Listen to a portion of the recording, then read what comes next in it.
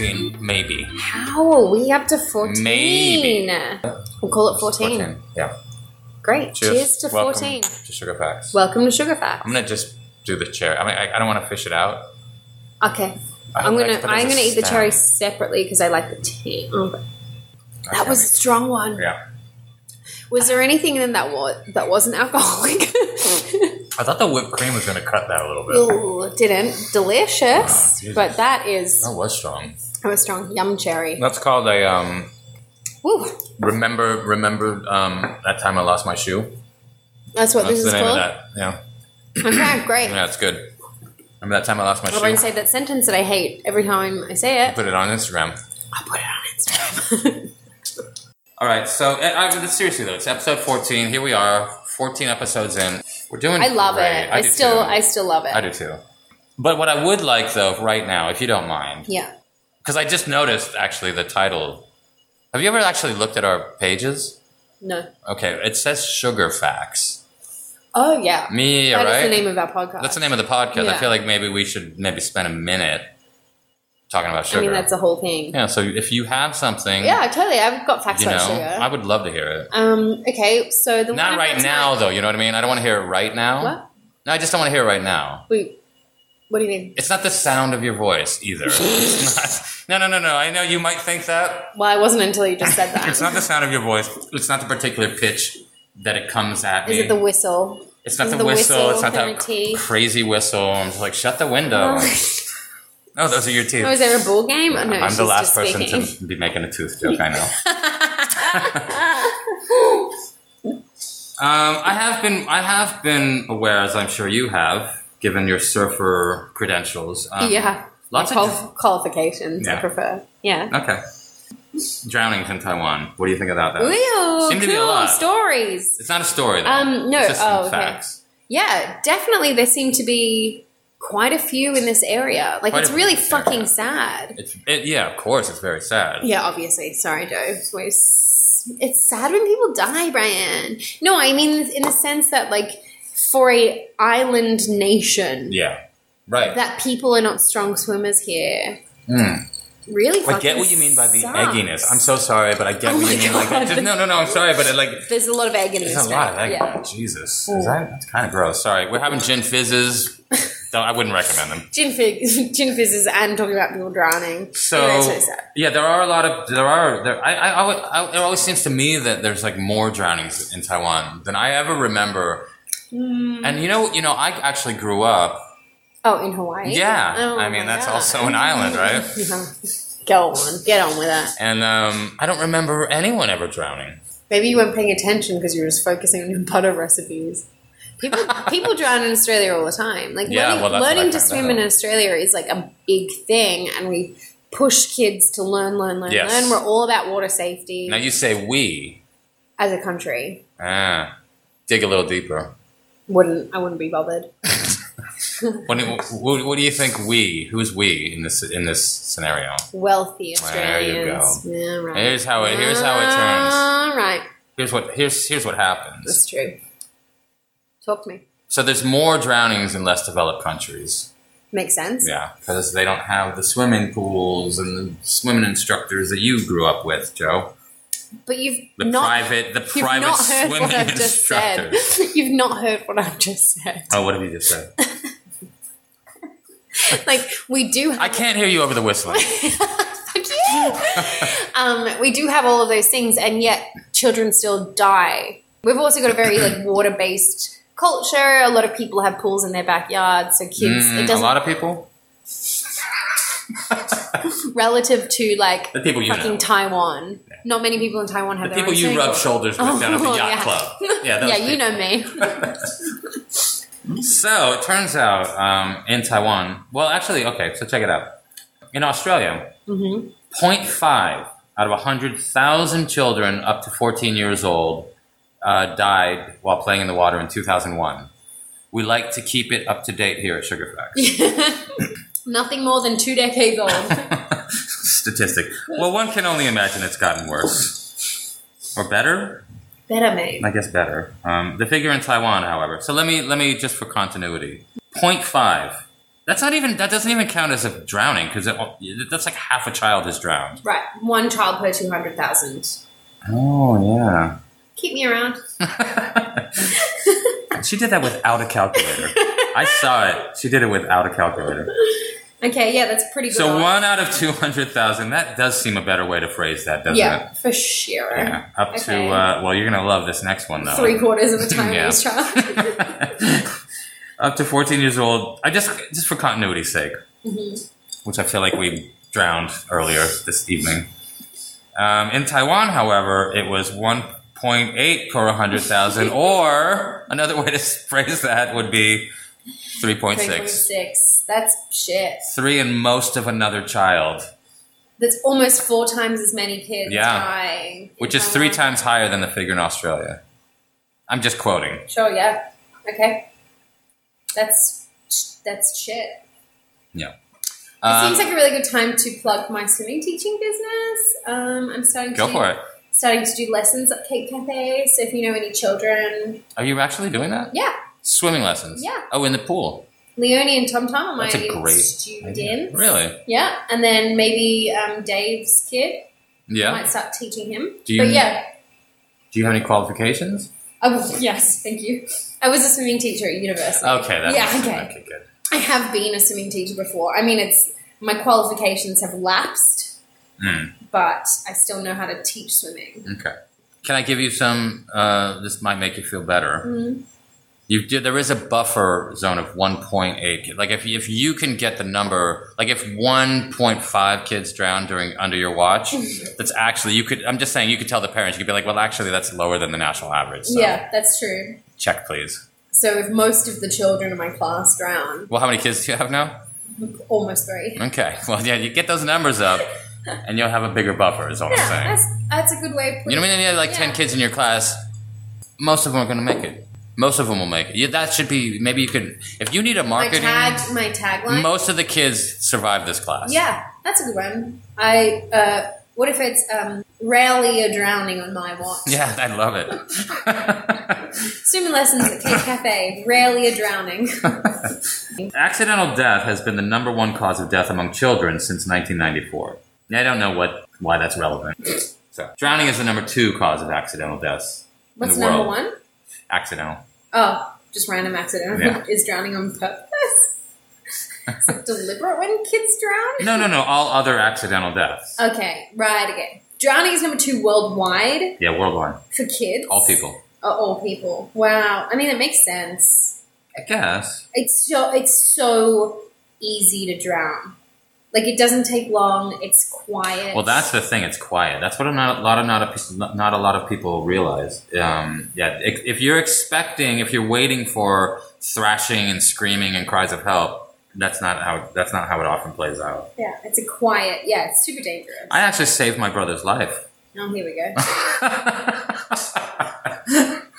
All right. Story time. I mean, I am not saying that. I'm quoting the article.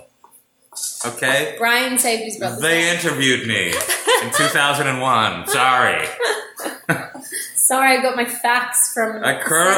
According to world-renowned rescuer... The World Health Organization. The World Health Organization cites the number 1 rescuer in that suburb, 1978. All right, you know what? Now I don't want to tell you this story. How about that? Oh, okay. Should I do my story? No, that was just an introduction to drowning. Do you think this is one of those tangents that what's his name was talking about? Fuckhead? That's what I like to call him. In Taiwan, another drowning risk often overlooked is the constant presence of water in farms. I didn't think about that. Including innumerable irrigation ditches, dams, culverts. What's a culvert? 6 bushes. That's not right. And agricultural pools. Joe doesn't listen to the goddamn podcast. In one Australian study, farm irrigation facilities caused more than 3/4 of all drowning deaths in the 5 and under cohort. Wow. Get your shit together, Australia. Get your shit together. Come on, guys. All right, so that was just an introduction to drowning because, we like a little bit of context here. Yeah, it's a little context. I would, however, like to talk to you about George Joseph Smith and his brides. Brides? Brides. Oh, my God. Yeah. He's an English serial killer. and bigamist, George Joseph Smith, born in London, 1872. In 1898, he married 19-year-old Caroline Beatrice Thornhill in Leicester. She was the first of a... This was the first of a string of marriages that he had. They weren't all completely legal because some of them overlapped. Okay. That's what you mean by the bigamist thing. Yeah. Okay. What did you think I meant? I just was clarifying. That's exactly what I thought you meant. I mean, you noticed What's a culvert? Bigamy. All right. So this is just a setup, right? So anyway, this first one, Caroline and George, they moved to a place. She was a maid. She was a maid for a number of different houses, and he would make her steal from them. Okay, while they're married. He needed money. He had six other bigamous marriages. This all happened between 1899 and 1914. There was one woman, Edith Pegler. People think that she's the only woman he really truly loved, but she never knew about all of his extracurricular shit that was going on. He would just leave other wives. His other wives and the stealing and what else, the rest of the story. Oh, okay. So she was sort of his real love wife, and then he had these side wives. And he'd be like, "Oh, I gotta go for a while." Okay. Do some horrible shit. But he always came back, or he would send money back to her. Right? In 1910, he met Bessie Mundy. She was the daughter of a deceased bank manager. He married her under an alias. They got married. They had a bit of a rocky relationship. He kept trying to get money from her family. Bet they loved that. She was into it. No.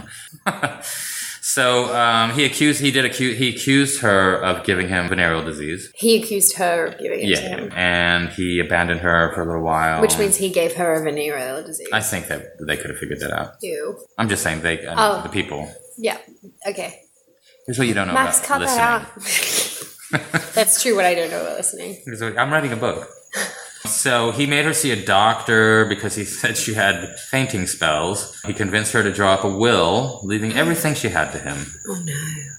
Oh, girl. She drowned mysteriously in her bath. Well, baths are dangerous. Notoriously. So after that, he went back to Edith, his one true love. Mm-hmm. Went back to her for a year. They traveled around, living off the money he had inherited from Bessie.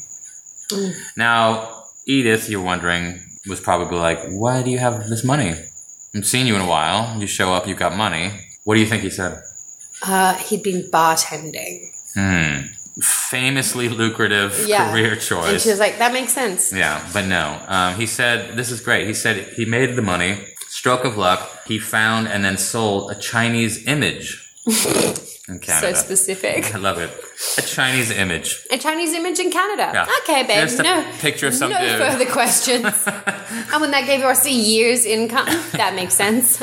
I'm assuming it was a sculpture or a painting. I don't think it was just... Maybe it was literally just... Here's the noodle lady. Yeah. Like a sketch of a Chinese person. Sold it in Canada. At the time, Canadians were wild for anything Chinese related. Mm-hmm. So he left her. Then he left her at the beginning of 1913. He headed to South Sea, where he met another woman, Alice. God. Yeah. She was swept off her feet. George must have had something going on. I mean, charismatic Narcissism. Guy. He was, right. And that's infectious. As our 250 followers can attest. These people are horrible, but I can't stop listening. I can't stop listening. They're so in love with themselves. Great narcissists. He met Alice. Alice was swept off her feet. She agreed to marry George. But her family, her dad in particular, they were like, dude, I don't know about this guy. They weren't buying it. But she was like, no, I love him. I'm going to marry him. I don't care what you say. He's the best. He's so good and he's so honest and he's so true. And he's not like you at all. He lets me be myself. Sounds exactly right. That's the Victorian era. That's how they talk. Yep. Right before the wedding, of course, she withdrew all her money from the bank. Oh, God. Yeah. Even still, he tried to get more money from her family. He did not succeed. They were kind of onto him. What do you think happened to Alice? Did she burn to death? No. One more time. What are we talking about tonight? Did she sleep? She fell asleep died in her sleep? No. She's still alive. Mm-hmm. Yeah. She's currently the oldest living person on Earth. Yeah. She has seen some shit. Thank God I didn't take that bath that night. She died in the bath. Drowned. Could happen. Wow, he's really not creative with his... No, he's kind of He's not. like, I found the thing that works. Yeah. Drowned her. How horrible. Yeah, 2 weeks. They were married for 2 weeks. Gave him all her money. He tried to get more money from her family. He was like, well, that doesn't work for me. Hey, I've drawn you a bath, honey. Yeah. Wow.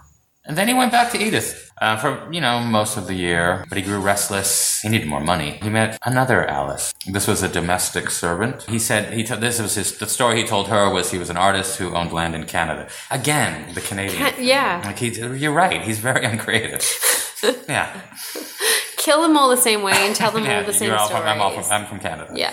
So he married her. He married her under another alias. Convinced her to... I mean, it sounds like the story is really, tedious, or that I'm, just reading the same paragraph again. It does sound like that. It does sound like that. I assure you that it's not, though.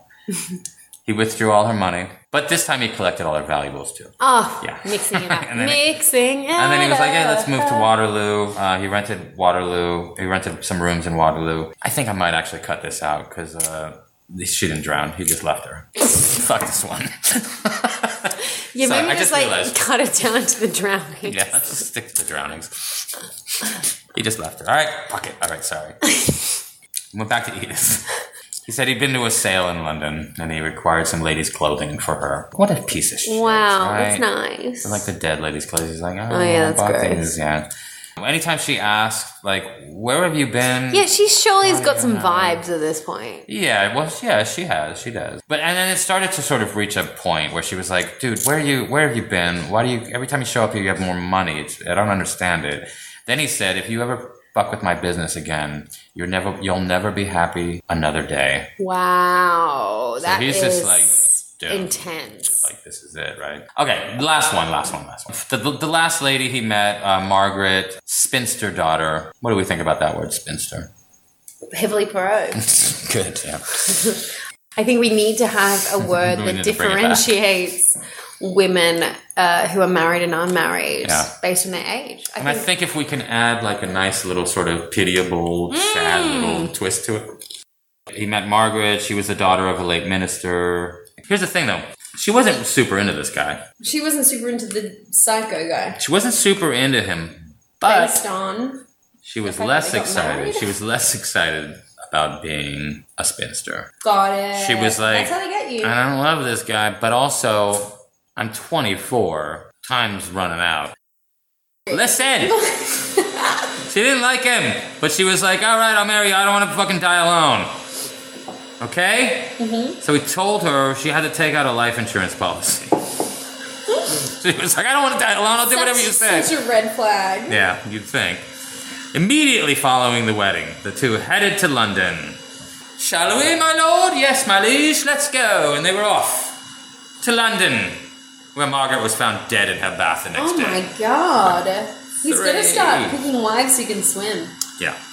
Well, no, that would be counter to his plan. I'm fucking sarcastic, right? Okay, well, you didn't hold up the sarcastic face. I can't recognize it when you're being sarcastic. Oh, you're face blind now? Yeah, that's what happened. You got your glasses on. Well, Timmy pushed me on the ground. I've lost the ability to... I have brain damage now. I didn't want to bring it up because I'm not a pussy. But yeah, I can't distinguish faces. It's not a big deal. Don't worry, I'll write him an email.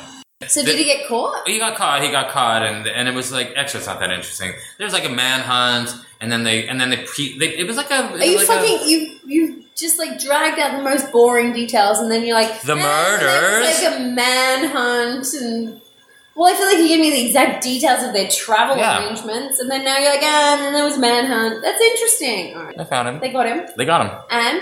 He died. They hung him. They hung him. They hung him. Hung that motherfucker. Back when hanging, they should have drowned him.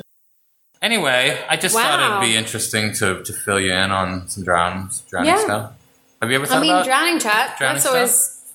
Well, yeah, I've got a drowning anecdote. If you would like to hear. Cheers. What is this? Just sparkling white wine. Delish. Classy, as we like to say. Right. Oh, well, this goes well with what I'm about to talk about, actually. A little bit of sparkling white.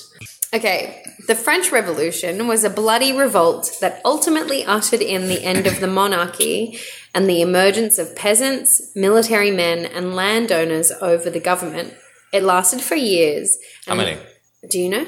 No, that's why I asked. I wouldn't ask if I didn't know. 10 years or something. Was it that long? The French Revolution? Fucking now I have to fact check straight away. Max, cut this out. Sorry, I just thought. I'm just trying to.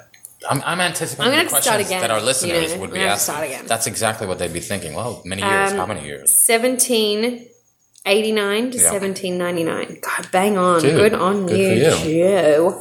Okay.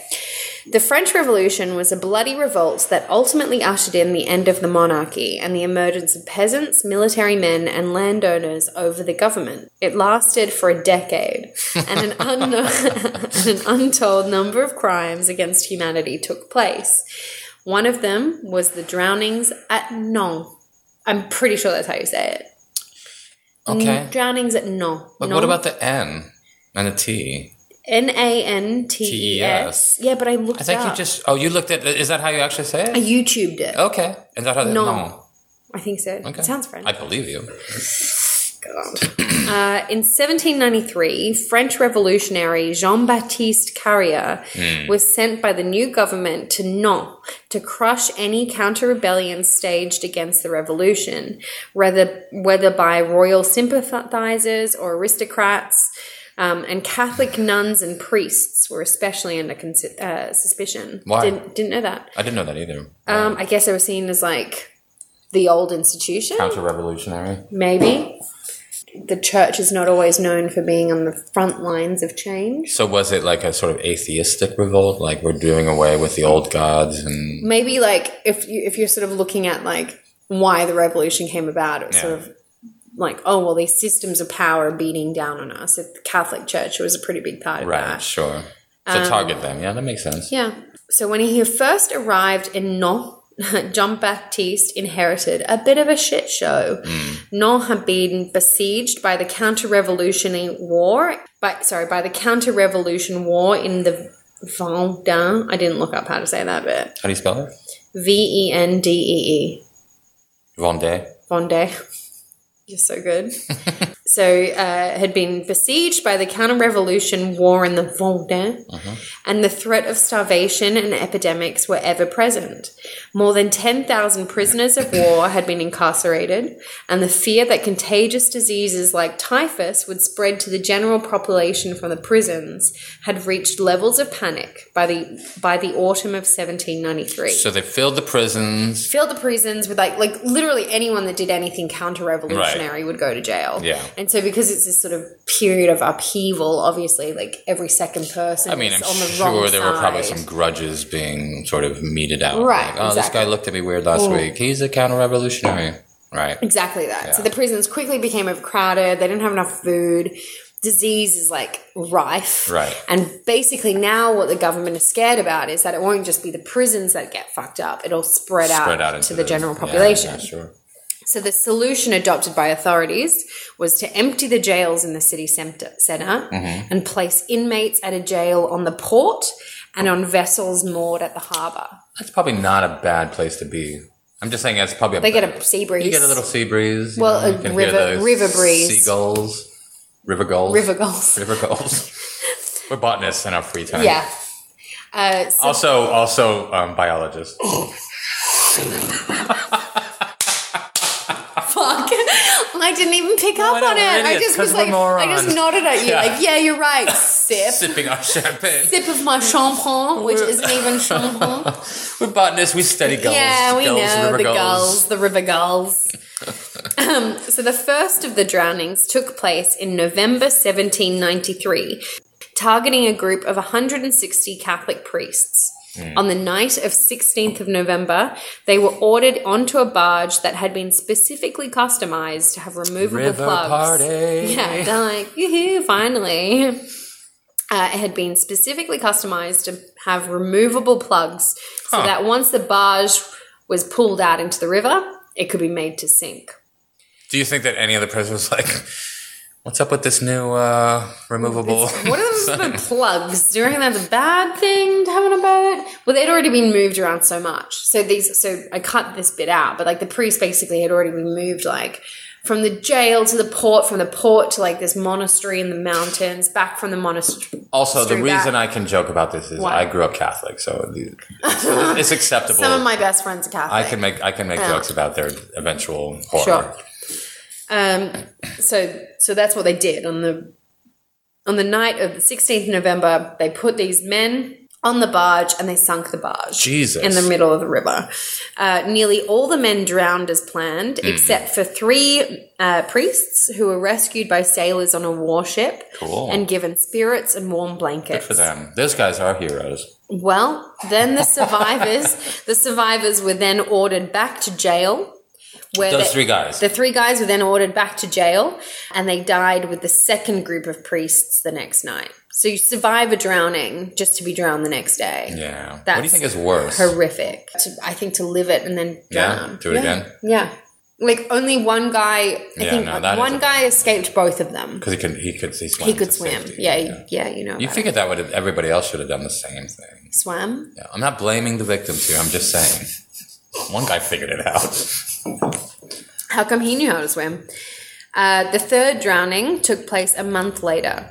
A group of Revolutionary Guards, most of them drunk, entered Buffet prison at random and began grabbing prisoners from their cells. Just random prisoners? Random prisoners from their cells, stripping them and tying them in pairs to heavy rocks. Jesus. 129 prisoners were then loaded onto a flat boat, sailed a short distance, and drowned. Things basically escalated from there.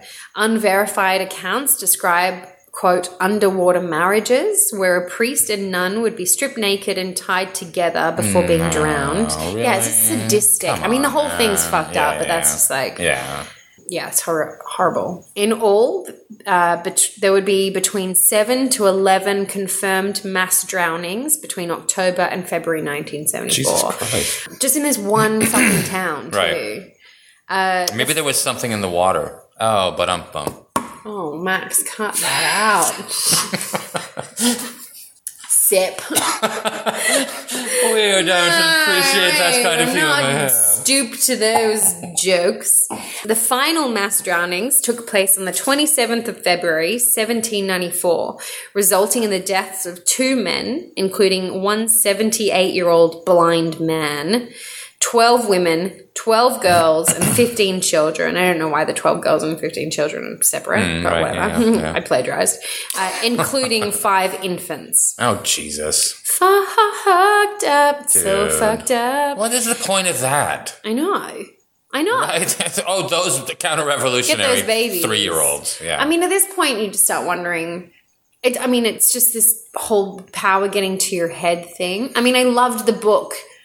I was meant to return it to you today. I finally finished it. Obedience to Authority. Yeah, isn't that great? I love that. Amazing. Because favorite books. When you lent it to me, I was like, this is going to be so boring. Yeah, and then I saw the expression on your face. Yeah, I kept just going one chapter at a time. So listeners at home, Brian lent me one of his books, which was about these Stanley electric, Milgram. Yeah. Sorry, go ahead. Milgram experiments, but you might have heard about sort of the electric shock experiments where it was fake electric shocks and the people being tested had to sort of increase the shocks on somebody, and they believed they were causing pain to this other person, and it was a test to see how far they would go if they had this lab coat guy telling them that they needed to keep going. Right. And so it's not just talking about that one experiment. They did all these variations of experiments, and then the second half of the book is just talking about why we might have this built in. I mean, some theories, things like the Holocaust,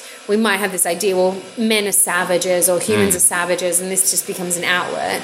But a lot of it is just kind of like defecting. You just think, well, I'm not the one calling the shots. I'm just doing my little cog in the system thing, but I'm being told to do it by somebody else. The responsibility is with somebody else. And it's the removal, too, of the direct experience of hurting someone.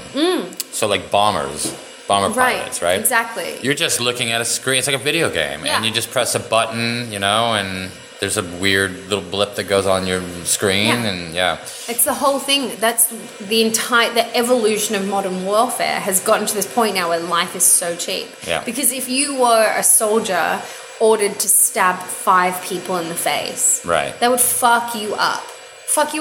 Right. And you might not even do it. Whereas if you were like to press a button which would kill 10,000 people, you're able to separate yourself from it so much more, to the point where you actually are just saying, well, my responsibility actually is just where my fingers hit the button. That's my entire parameters, and I'm just doing my job. Right. No, seriously. Like, I think this is just madness, where it's just like... Yeah. Do you think it's a bit of chaos just unleashed?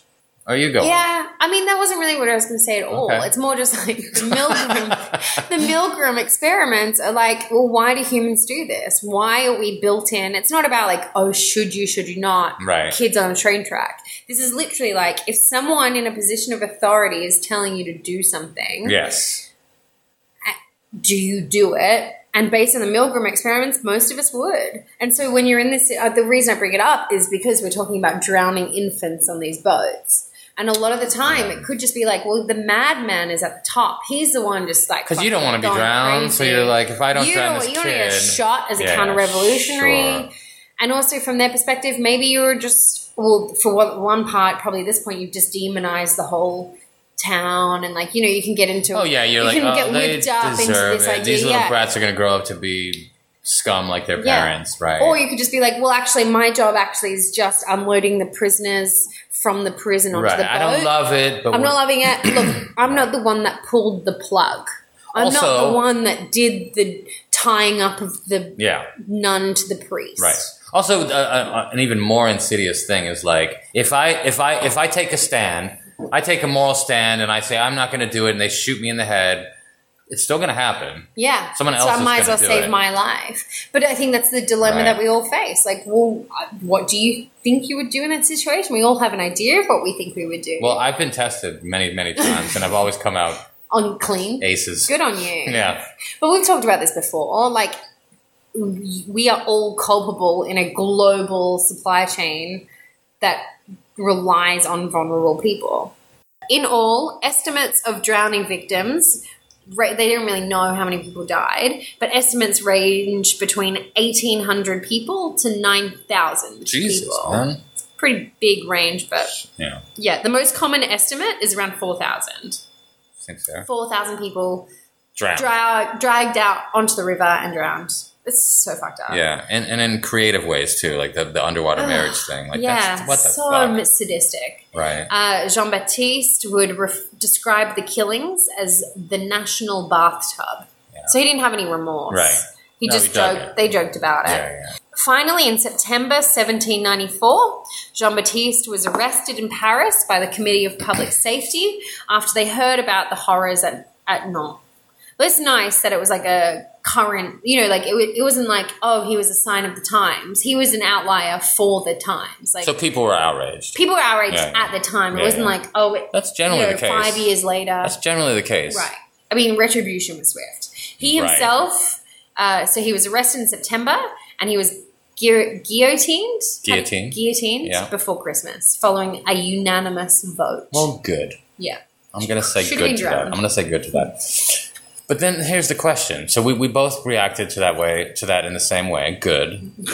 We're on the same page morally. But are we guilty of doing that? Like, are we... Because this is the question, right? Because I'm all for, just to a certain degree, like, a revolutionary thing. Like, let's turn things over and let's reorganize society. I mean, clearly there's some fucked up shit going on. We don't need to get into everything because I don't want to subject you people to that. But I mean...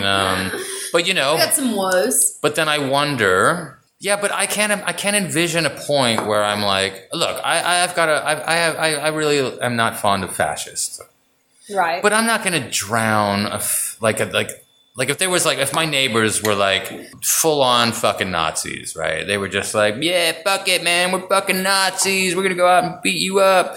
I don't think that I wouldn't shed a huge amount of tears if they got fucked up a little bit. I don't even want them to die though, unless they like killed people. But I'm not gonna drown their kid though. Right. Yeah. And I mean, I think that's the problem with this whole neo-Nazi shit that's coming back is how bloody it is. It's so violent. Yeah. Because I think... But isn't that the hallmark of that entire movement though? That's their calling card. Yeah. But I think anytime you want things to change... necessarily upheaval is never great. The French Revolution, it would have been great if you can just peacefully dissolve the royal family. Right. Ideally. The point we deliberately try and build up these legal structures. We try and like have some semblance of democracy. We try to have a police force in place to stop things getting fucking crazy. Yeah. Like, ideally, Hong Kong would transfer, like would eventually transition into becoming a true democracy without the need for 4 months of protests. Like that would be the ideal. But that was never really on the table, though, was it? Not according to the Chinese. No, of course not. But I think a lot of people in Hong Kong thought it was eventually going that way. Yeah, right. So there was this kind of complacency of like, well, eventually it's going to be. If we just sit back and don't cause any problems. Well, we're so educated. We're the center of the world. Right. Like we're such international metropolis that it can't ever go backwards. We can only go forward toward the future that we want for ourselves. And it's just when things can't start creeping in. Yeah. That you're like, well, fuck this, no. And so actually what ideally you would have happen is instead of getting to a point where now you've got 4 or 5 months of protests in Hong Kong, within the first month you would have had a government that would have listened to the protesters' demands and real change would have happened. But because you don't have a true democratic system in place, it's turned into this like situation of upheaval where shops are getting vandalized, people are getting injured, but people are demonizing the police force. Like, it's never a good thing. Upheaval is never a good thing. But I think that is clouding the issue somewhat because wasn't that possibly by design? Wasn't it possibly by design to put in place a system where anyone who resisted that was inevitably going to spark a certain amount of upheaval, and so then the authorities would inevitably have to be called in to restore order. They anticipated this, no? Am I being too, like, conspiratorial? No. I think it's more just, like, a total non-response and, like, the idea of, well, we've got such a secure grip on power, we can just ride this out. So this isn't the first time Hong Kong has had citywide protests. This is the first time it's lasted this long. Yeah. So I remember distinctly like a few years ago, even before the umbrella movement happened, it was like they wanted to introduce Beijing basically wanted to redo the Hong Kong education curriculum. And it was very pro-China. Right. And so it was like a few weeks, I think, maybe not even that long, but highways were blocked and people were like fucking protesting. Right. And then what happened was pretty much immediately curriculum plans were scrapped. And then protests stopped. So that's how it should happen. So the Chinese government backed down from that. Right. The difference is now, obviously, the Chinese government feels secure enough in its power over Hong Kong and in and of itself that it can say, well, we're not going to back down. We're not going to change the plans. And so therefore the protests keep happening. So maybe you could say it's by design. I think it's just it's a sense of, well, we're not going to compromise because why would we compromise? We're going to win. We can ride this out. What really was the negative for China in the bigger picture? Nothing. Not much, right? Not much. So people in China don't even know about it. Right. So so they're just like, all right, go freak out in the streets, but we're going to tear gas you. We're going to send our little agents in and beat the shit out of you, and then you're eventually going to lose. Yeah, that's what's happened in Tibet. That's what's happened in Xinjiang. Right. Like that is what. If you're from the perspective of Beijing, you're like, well, why do we have to compromise? Because we win in the end. Yeah, there's no reason to compromise. But also from the perspective of people that want change, upheaval is never great either. Okay, that's okay. That's what I'm just saying. Thinking. I'm saying like, because you and I are the same, we're like lefty tree huggers. We're you and I want to see the world change. I don't want to see it happen through revolution. I don't want to see things get so bad that the world has to burn before it gets better. Ideally, you have things like, you would have people become much more aware of what's going on, and so you start putting better people in power. So you start having regulatory, so basically when women got the vote, I mean, I can only speak from my own personal experience. Like for me, the feminist movement is the thing that's had probably the greatest impact on my life now, because I was born a woman and I can live the way that I live now because of like hundreds of years, but definitely the last 100 years of activism.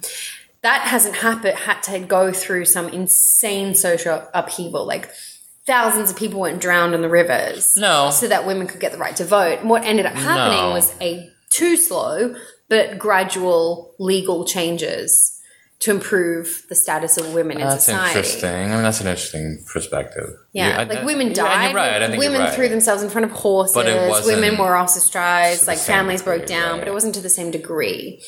I wonder if there's a reason for that, though. The reason being that women are 51% of the population. Yeah, but not like 100% of women wanted that. That's a good point, too. And definitely they didn't have 51% of the power at the time. A good but also like all this feminist backlash is designed to break down unity, like because of exactly that. In some ways it's even more insidious, though, right? It's if you manage to convince women that they don't deserve the things that feminists want them to have. Yeah. Then you're undermining the entire movement. So of course you want women to think that feminism is a bad thing. How many women do you know? I'm not even talking about men. How many women do you know right now who any discussion of feminism, the first thing they say is, "Well, I'm not really a feminist." Yeah, it's apologetic. It's amazing how many times I hear that, and I'm just like, "Fuck, really? Why not?" Yeah, I know. Yeah, I think it's good that you clarified not even men. Yeah, I've never understood that because I've always been the crazy, passionate feminist friend. Like that's always been like, and that's a thing that you've been like pegged as. Though, yeah, it's like, well, that's bullshit. Nice, Joe. She's the feminist, like this, and I agree with you. I think like. Well, aren't we all women? Like, aren't we? I thought it was surely it'd be a no-brainer. By the time I come into adulthood, it's a no-brainer. Yeah. Do you not want your sisters to be able to own property? Right. Do you not want... No, I'm not into that. No, I'm not into that. No, that's not my thing. So in a way, it's my point though is like it's kind of even more insidious because in that one they get you to police yourself. No, but that's the thing too. Reading this Faludi book, the backlash book, right? It's actually been backlash against feminism. Yeah, provide context. Sorry, it's been a great experience for me because for like the last 3 or 4 years, I have been feeling like, am I insane? The shit I read online, the Jordan Petersons, the fucking Proud Boy, all this shit, right? There's a part of me that was like, dude, I distinctly remember all of this shit before. But the way that it's being talked about is like, this is a new thing. And I'm like, I don't think it is, man. I remember being 22 and talking to my friends that weren't shitheads and being like, there's like major horrible shit going on. This whole like men's movement thing is nonsense, right? And then like some time went by where that didn't, and now it's like resurging again, and everyone seems to have forgotten that all this shit isn't new. Yeah. None of it is. Not even in like the specific things that they're whining about. It's the same fucking shit. Yeah. So Brian, what is your sugar fat? Well, what do you think if you wanted to sabotage somebody's car? How would you go about doing it? Key it? Yeah. No, I mean if you wanted to make it immobile so they couldn't drive. They'd be too embarrassed to drive it. Key it. Is there anybody else? Anybody else in the back? Maybe somebody in the back. You, Jenny. Punch the windscreen. Just punch it, not break it, just punch it. Violently put your knuckle prints on it. Yeah. Sure. And you think just the horror of that would... They'd turn up. And be like, it's dirty, I can't drive it. I can't. You know what? Let's buy a new car. Yeah. Okay, what if you wanted to somehow fuck with the fuel lines? Oh, pee in it. Yeah, okay. That's hard, though, given the fact that it's like a vertical hole. Boys can do... I could do it. Girls can do anything boys can do. I don't think they can do that. Well, they could do that. You can figure it out. I think it would be like Velcro and... I buy a funnel. Wires and stuff. And literally just buy a funnel. Okay. Anyway. Well, no, this is great. This is great. I have a feeling there's something else you want me to suggest. I thought you might have said the old tried and true, pour sugar in the fuel. Pour sugar down the gas tank. What do you think it does? You tell me. This is your fact. Well, what do you think it does? I'm asking you. Don't. That's not... It's fucking cheating. Well, here's what a lot of people think. Here's what a lot of people think it does. Uh-huh. A lot of people think that if you pour sugar in the gas tank, that it will immobilize the car, rendering it useless, and that it will not be able to drive. Okay. That's false. Oh. It's not true. Not true. So you just told me a fable. Well, I feel like I was kind of hoping you knew this. I was kind of hoping you knew. Why? I barely know anything about cars. I only just learned how to drive manual. I don't know either. Well, okay. Let's do it again. Hey, Joe, if you wanted to immobilize a car, render it useless, How would you go about doing it? Well, I wouldn't put sugar down the fuel thing because that would not do anything. Correct. Sugar doesn't dissolve in gasoline. Oh. So a better way to do it would be to pour water. Because gasoline sits above water. So, like, if you want to, like, sabotage somebody's car, don't put sugar. This is the point. Don't put sugar in the fuel tank. It doesn't work. Put water instead. Put water instead. All right. Sugar facts. Noted. Number 14. Nice. That's my sugar fact. Hey, do you have a sugar fact? Totes do. All right. So sugar, Brian, bought from stores is not often vegan. Did you know that? Never occurred to me that it would have been vegan. You did not think that sugar was vegan? No. Why did you think sugar was not vegan? Insects. No, all right, fair. But that's not the case. Oh, that's not why. So sugar typically comes from two sources: sugar cane and sugar beets. Mm-hmm. Bone char, Jesus. in terms of sugar beets, which is the most common sugar these days. Bone char is widely used by the sugar industry as a decolorizing filter. Now, when you say bone char... It's like, well, I'll get there. It allows sugar to achieve its white color. Bone char is made from the bones of cattle from countries like Afghanistan, Argentina, India, and Pakistan. The bones are sold to traders who then sell them to the US sugar industry.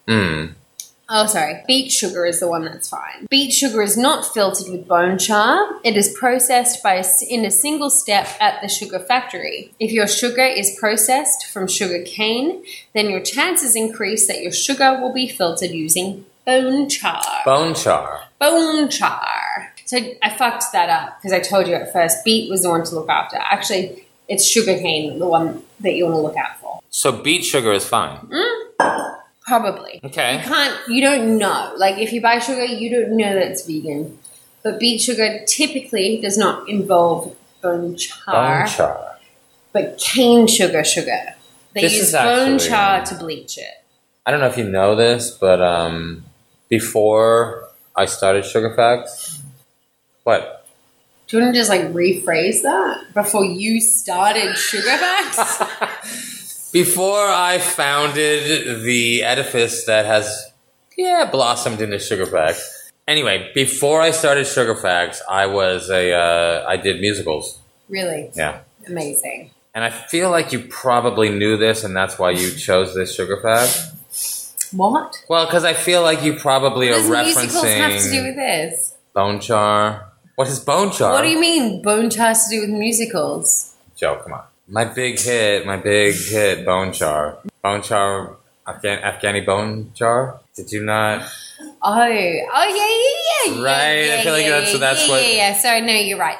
I'm not embarrassed, by the way. I get this a lot. I get this a lot. I can't go a fucking day without somebody, like... recognizing you from Afghani Bone Char. Yeah, Afghani Bone Char. I knew there was some... tie. I think that was more of a subconscious thing tonight that I chose this. Okay. Hey, Joe, where can they find us? They can find us on TweetSpace. Mm-hmm. Where else, Brian? Volcanoes? TweetSpace, Volcanoes, and Sky Diamonds. Sky Diamonds. All right. Thanks for listening. Guys. This has been episode 14. Sorry about everything. So sorry. About everything. We always think we're getting better, but we're still us. Yeah. I mean, I can't argue that. But anyway. Thanks for listening. And remember. Like us in real life. And also remember. Please like us in real life.